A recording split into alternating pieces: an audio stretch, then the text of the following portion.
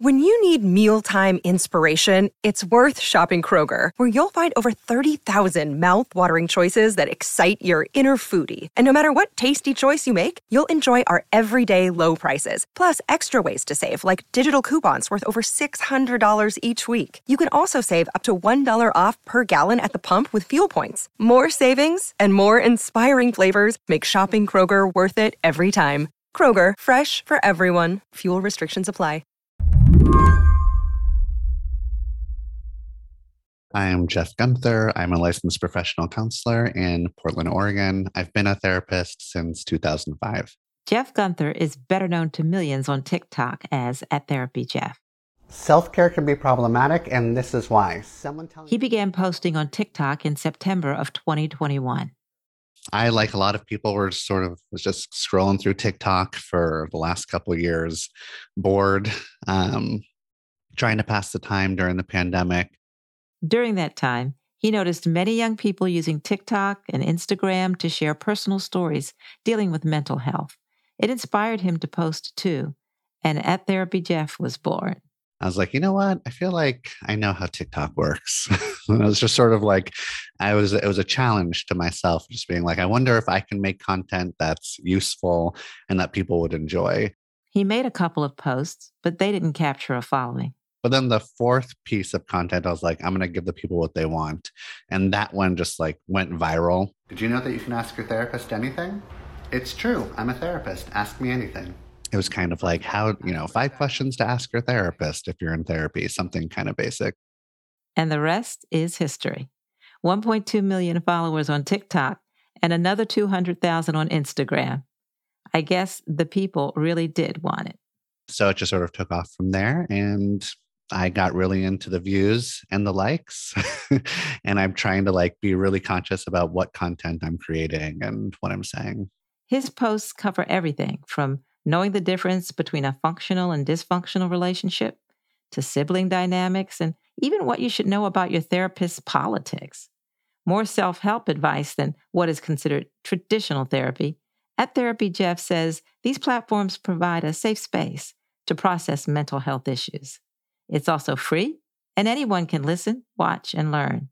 But it has its limits and a lot of caveats. I'm trying to make sure that people know that TikTok or Instagram is not therapy, and it shouldn't be a replacement for therapy. A lot of times, though, I'm also just sort of trying to validate and normalize all of our experiences. We're all just sort of being traumatized by everything that's happening in the world. And so I'm trying to be it's okay if you're feeling exhausted or scared or angry or overwhelmed, or if you just want to tune out and avoid everything that's going on. Being a licensed therapist who uses social media to give advice on mental health unleashes a ton of questions. Should a therapist be sharing their beliefs openly with millions of people? Should they allow their personality to come through? Or should they remain a blank slate, as in traditional therapy? And how does their content impact the clients they currently care for? Sure, it can help people, but does this kind of online advice also pass the do no harm test? My clients, 90% of them, have seen my social media posts. For them, that can be pretty weird because I'm also talking about personal things every once in a while. And you're hearing about my deep core values and beliefs. And a lot of times, you don't get to hear all those things about your therapist. And there's good reason why you might not hear about those things from your therapist. Jeff thinks social media allows us to change the way we view our relationship with therapy in a good way. But it has raised questions from some of his clients. I think it's okay for a therapist to be transparent about how they feel and what they think and what their beliefs and politics are so that the client can feel safe expressing however they're feeling. But that's really sort of thrown my clients for a loop, and I've had to have a lot of conversations about how they feel about that and make sure that everything is okay. Furthermore, Jeff says that the boundaries between his personal and professional life have been affected by his popularity. I get dozens, hundreds of messages every day, every week with people being like, here's my problem. What can you do? Can you help me? Can you be my therapist? And so, yeah, it's really blurred this sort of line of them just sort of reaching out or thinking that it's appropriate to reach out to any therapist on social media when that's not, I can't respond to those. I just don't have enough time in the day. And it's also unethical and not okay for me to do that. But At Therapy Jeff also says his posts have sparked people to seek out help in real life. I've gotten so many messages from people being like, oh, I like your vibe. I like what you're doing. I like what you're saying. And it inspired me to go find a therapist. The social media has become this like hub, or partly at least, where it's not just like doom scrolling, but you can actually feel a little better, be a little bit more conscious or aware of how you're thinking and how that's affecting your life. For all its potential good, there are lingering questions. Is social media really a place to share, consume, and advise on mental health? Today on the show, is social media breaking down barriers for therapy or simply creating more confusion and problems? I'm Mary C. Curtis, filling in for Lizzie O'Leary, and this is What Next? TBD, a show about tech, power, and how the future will be determined. Stick with us.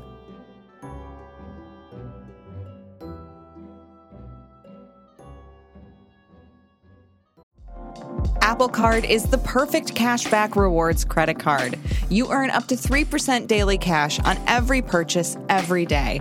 That's 3% on your favorite products at Apple, 2% on all other Apple Card with Apple Pay purchases, and 1% on anything you buy with your titanium Apple Card or virtual card number. Visit apple.co/card calculator to see how much you can earn. Apple Card issued by Goldman Sachs Bank, USA, Salt Lake City branch. Subject to credit approval. Terms apply.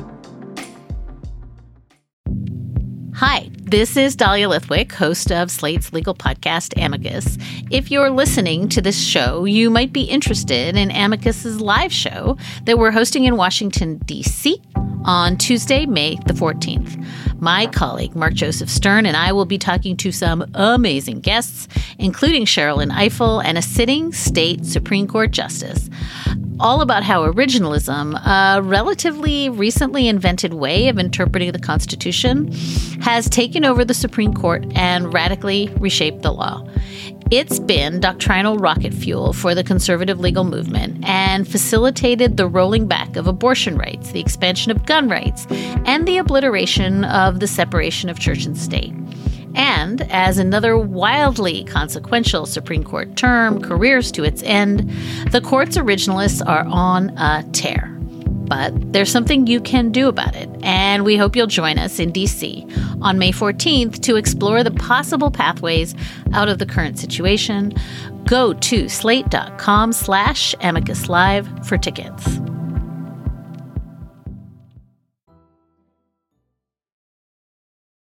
The dawn of COVID saw an uptick in mental health content creators like Jeff. With a shared experience of a global pandemic and everyone being forced inside, people took to social media to share their thoughts and anxieties, finding communities with similar experiences. Lindsay Lee Wallace recently wrote about the growing trend of mental health content creation for State of Mind, a new partnership of Slate and Arizona State University on mental health. She points to COVID as a catalyst for the movement. Certainly the pandemic pushing everybody inside and pushing everybody even more online than we already were created a moment where a lot of people needed mental health help, and also a moment where a lot of mental health professionals couldn't see their clients in person anymore and were already trying to figure out how to do regular therapy online. So social media became a more natural extension of ourselves. And then for those people, probably a more natural place to start sharing that information as well. Social media makes it easier than ever to spread mental health and wellness. But social media is also like the Wild West, with no limits and boundaries. You can't talk about, mental health information on social media without talking about accessibility and the lack of accessibility of mental health resources and traditional therapy. So a lot of that information that's online now, people who might otherwise never have been able to access it can now, but there is also obviously a lack of regulation and a lack of oversight to who is sharing what and who is accessing it. You kind of never know exactly what video is going to reach a whole lot of people and whether that's going to be exactly the one that has all of the appropriate context and all the appropriate disclaimers for an audience of millions of people who have vastly varying mental health situations and needs and will all understand it from a different place. It's interesting you're talking about the different needs because it seems like the goal in social media and therapy, there might be a conflict because this sort of reads like content creation in the form of therapy. And when we think about content creation, we think about following trends and building an audience and all of those things. So does this mindset affect the kind of care that a therapist provides? There have always been therapists who had, more public personas. There's Dr. Ruth and there's, for better or for worse, Dr. Phil. The idea of somebody with a more public platform discussing mental health topics has always been with us. And while people turning to social media are going to have sort of a different experience of that. And I think that at the same time, being immersed in the community, I guess, of mental health content creators, you see what is trending and you see what diagnoses are being discussed. And I know that a lot of the therapists I spoke to said that they try to avoid talking about a specific diagnosis or listing specific symptoms because they don't want to give information that is going to make somebody feel like, oh, this therapist diagnosed me with this over TikTok, because that's not the same as a real therapeutic relationship.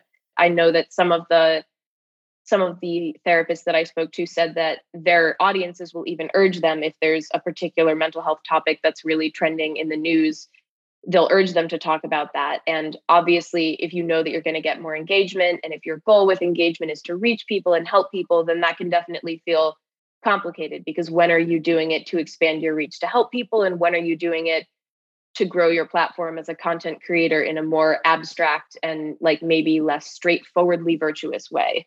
Therapists are taught to paint themselves as a blank slate. But for many therapists who make content on social media, this is an outdated way to view the therapist-client relationship. Social media provides a new avenue for therapists to open up to their clients. It's not a totally new thing, but also social media is absolutely its own animal. And, we have research that says that it encourages self-disclosure for everyone, and that includes therapists. And they have traditionally been encouraged to kind of present themselves as a blank slate to facilitate the client being able to project onto them, or not, having their experience muddied by what the therapist's experience might be. And that dynamic is definitely in conflict with the relationships that social media creates. But there are also a lot of therapists who said that the blank slate standard can seem really outdated and it can hinder certain people's experiences in therapy. If you, for example, right now are hoping to discuss your thoughts or experiences with abortion in therapy, and you don't know what your therapist's stance is on that, then it can make your experience feel a lot more dangerous, or it can even practically make it more dangerous. So I think that the idea that you want to have as little information about your therapist as possible is understandable from a certain perspective, but not necessarily practical for a lot of people. And then when social media comes into play and therapists are weaving in their own life experiences naturally with the mental health information that they're sharing, it definitely creates what can feel like a closer relationship between the people consuming that information who wouldn't be their clients, but they are in some kind of mental health relationship with those therapists. It's interesting because therapists were going through COVID, the pandemic, and isolation as well. So aren't they going through some of the same things that the folks they're talking to have been going through? And how does that affect that relationship? That was a point that when I spoke to Wale Okurai, who is also a therapist who is kind of, she said she's kind of wary of TikTok, but she does share information on Instagram, that she brought up that this is a moment of immense shared experience beyond what is generally the case for therapists and their clients. So it was kind of like a leveling of the playing field in a really massive way between therapists and the people seeking therapy from them, that created sort of the beginning of is this blank slate standard even reasonable at all if we can all acknowledge that we're experiencing this terrifying thing at the same time? How could I expect my therapist to act like it's not true? And I think that for therapists to know that their clients understand that that's something they're experiencing too, I think can make it a lot easier to know that your therapist is also a human being. Your therapist is a person for whom this is their job, and jobs can be very overwhelming and stressful. We all experienced, the way that the workplace shifted with the pandemic. And that is also true for the person who is trying to support your mental health. Is there evidence that social media therapy is effective? Are there stories of it really helping someone with their mental health? Or on the other hand, I guess you could say, or harming them to either? All of the therapists who I spoke to were very quick to draw the distinction of social media is not therapy. And they, want to make sure that they have that disclaimer to protect people who see their content and to protect themselves, because you can't create, the traditional therapeutic relationship that you need to have to address somebody's own specific problems or own specific situation over social media, where you don't have a personal relationship with individual people, and also where you're not being compensated for your time by individual people.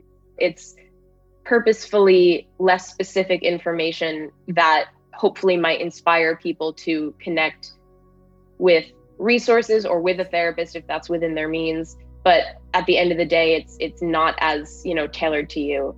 One of the therapists who I spoke to was talking about how specifically for her, it's been really meaningful to connect with other Latino people over social media, because she's trying to overcome in her own life, and as a therapist with her clients, some of the things that she thinks are particularly hard to talk about in therapy, but can be easier to share information about on social media. And one of the things that she discussed with me was that she thinks that there are certain experiences that if you are one-on-one with a therapist might be embarrassing to talk about or might be shameful to talk about, but that if you see a post about them, then that could be something that makes you feel, I'm in the privacy of my own home. I don't feel called out about this necessarily, but I can process this information without feeling scrutinized about it. And I can come to a conclusion that might lead me to seek further help, but I might be seeking that help from a place where I've already put some thought into this, rather than one where I'm going to automatically feel defensive, for example.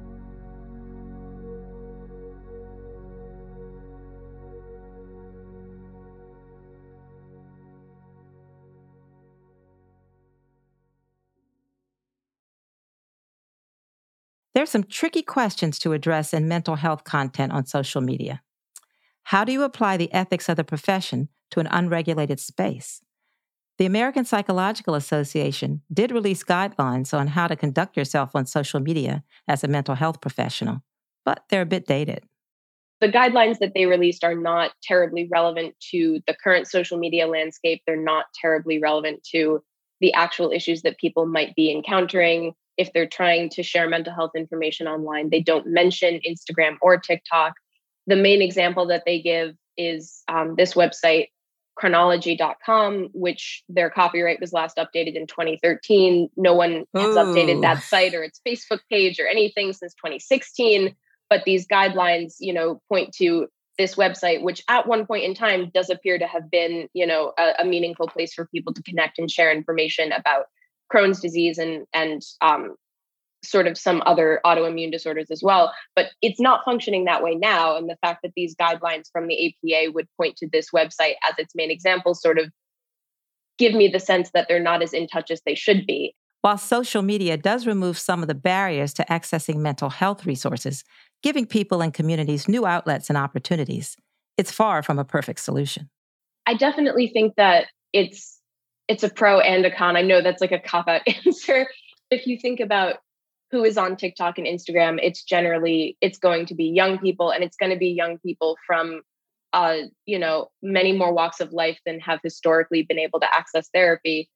But the people who they're going to find sharing information on those platforms are going to have been subject to the same algorithmic forces that decide who does the best on those platforms generally. So it has been pointed out many times that white creators tend to do better on TikTok and Instagram than Black and brown creators. And if you are a, person who relates to their experiences and you find them on social media and that connects you with mental health information for the first time, then that might be more useful for you than if that's not your identity and those are the only therapists whose information you come across because that's what the algorithm is selecting for. But of course, that's not going to be the only experience. And there are many people for whom, finding mental health information on social media from somebody whose identity they do share or from somebody whose identity they don't has still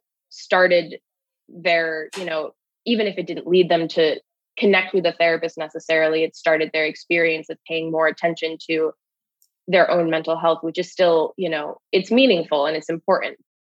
And let's face it, in a healthcare system where people pay exorbitant fees, mental health advice on social media is free. But I think that in terms of, the biggest barrier or one of the biggest barriers to accessing therapy that I've had and that people I know that I've talked to have had is just that it's very expensive. Navigating your insurance can be a minefield. Therapists are extremely booked out right now. And social media doesn't help with those things. It doesn't make therapy more affordable and it doesn't give therapists more availability. So I think that if it's, a lot of the therapists who I spoke to described it as a really great starting point for people to become interested in pursuing, understanding their own mental health better and getting help. But a starting point doesn't take you anywhere if you still can't afford therapy or you still can't afford to connect with whatever resources are going to be most helpful for you. Yeah, it's not that magic solution to all the problems. Now, of course, when you talk about social media, you got to talk about the disinformation problem. And in reading your piece and thinking about it, it's not hard to imagine someone getting some shoddy mental health advice from someone who's not all that credible via social media. So do people face the risk of receiving bad information from uncredible sources? And when it comes to therapy, the stakes are pretty high. I don't think that there's a reason why people shouldn't be allowed to talk about their own mental health experiences online if they are not therapists.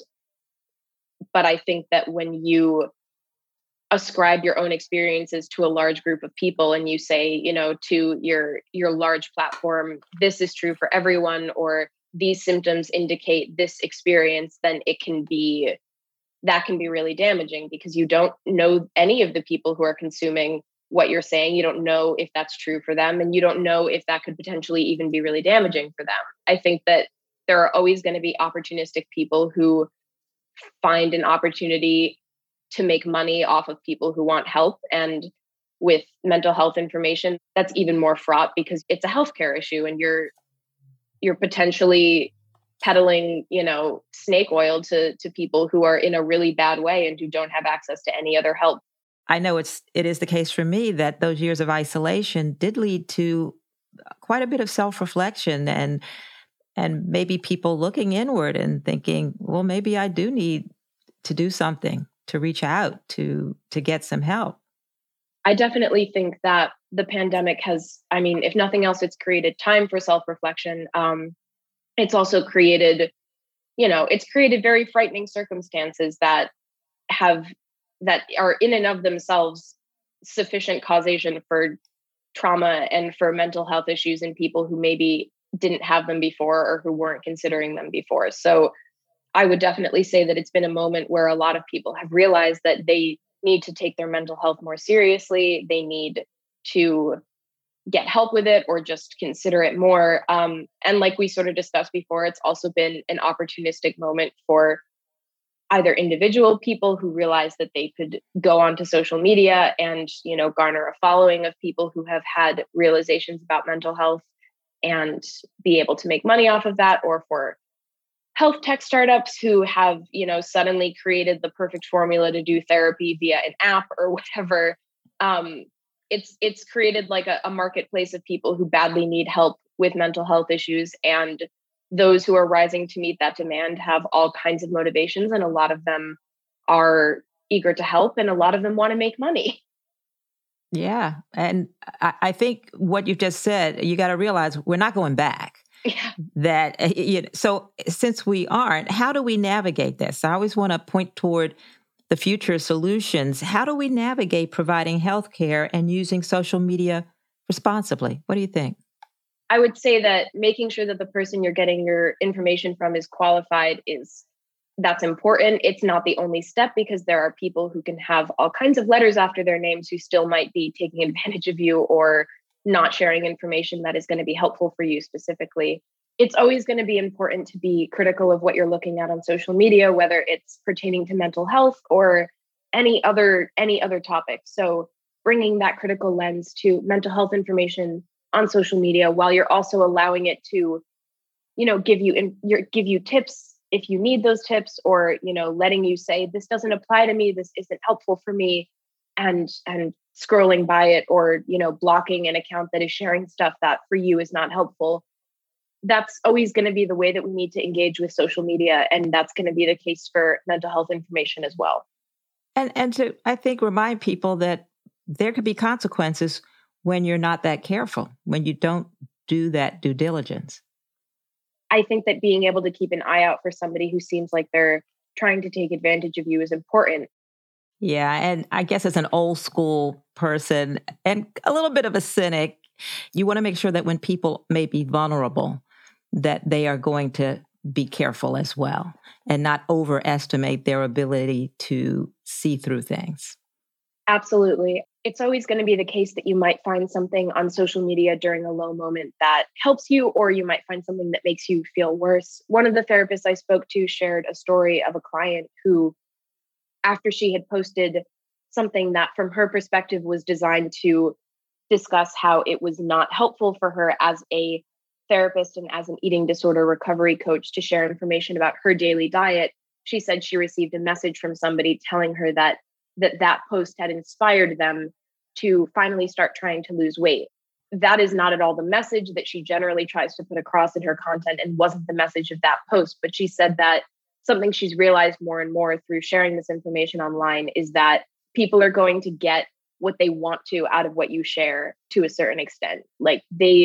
It is absolutely the responsibility of these creators to add disclaimers, to be careful, to avoid being overly specific with an audience that they do not know personally. And it's also always going to be the case that for some people, they are looking for something specific and they're going to find it in whatever they encounter.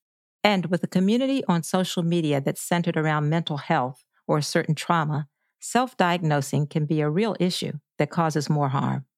A lot of the therapists that I spoke to said that it was a problem, and a lot of them also said that it's an access issue. And I think that self-diagnosis can be very empowering for people, especially people in the disability community, but it can also be damaging if you don't have access to adequate information about that diagnosis. You don't have access to resources to help you handle that diagnosis. I feel like it's very nuanced and it's a very case-by-case thing, and we know that social media is great at stripping away nuance.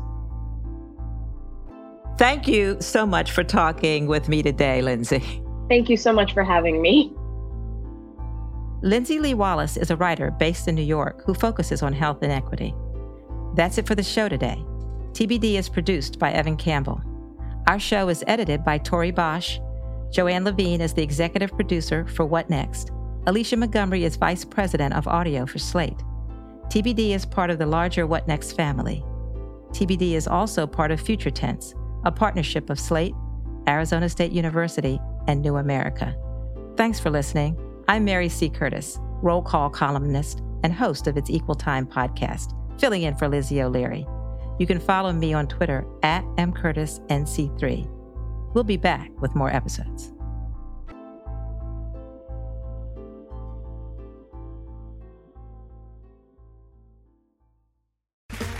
Okay, round two. Name something that's not boring. A laundry? Ooh, a book club. Computer solitaire, huh? Ah, oh, sorry, we were looking for Chumba Casino.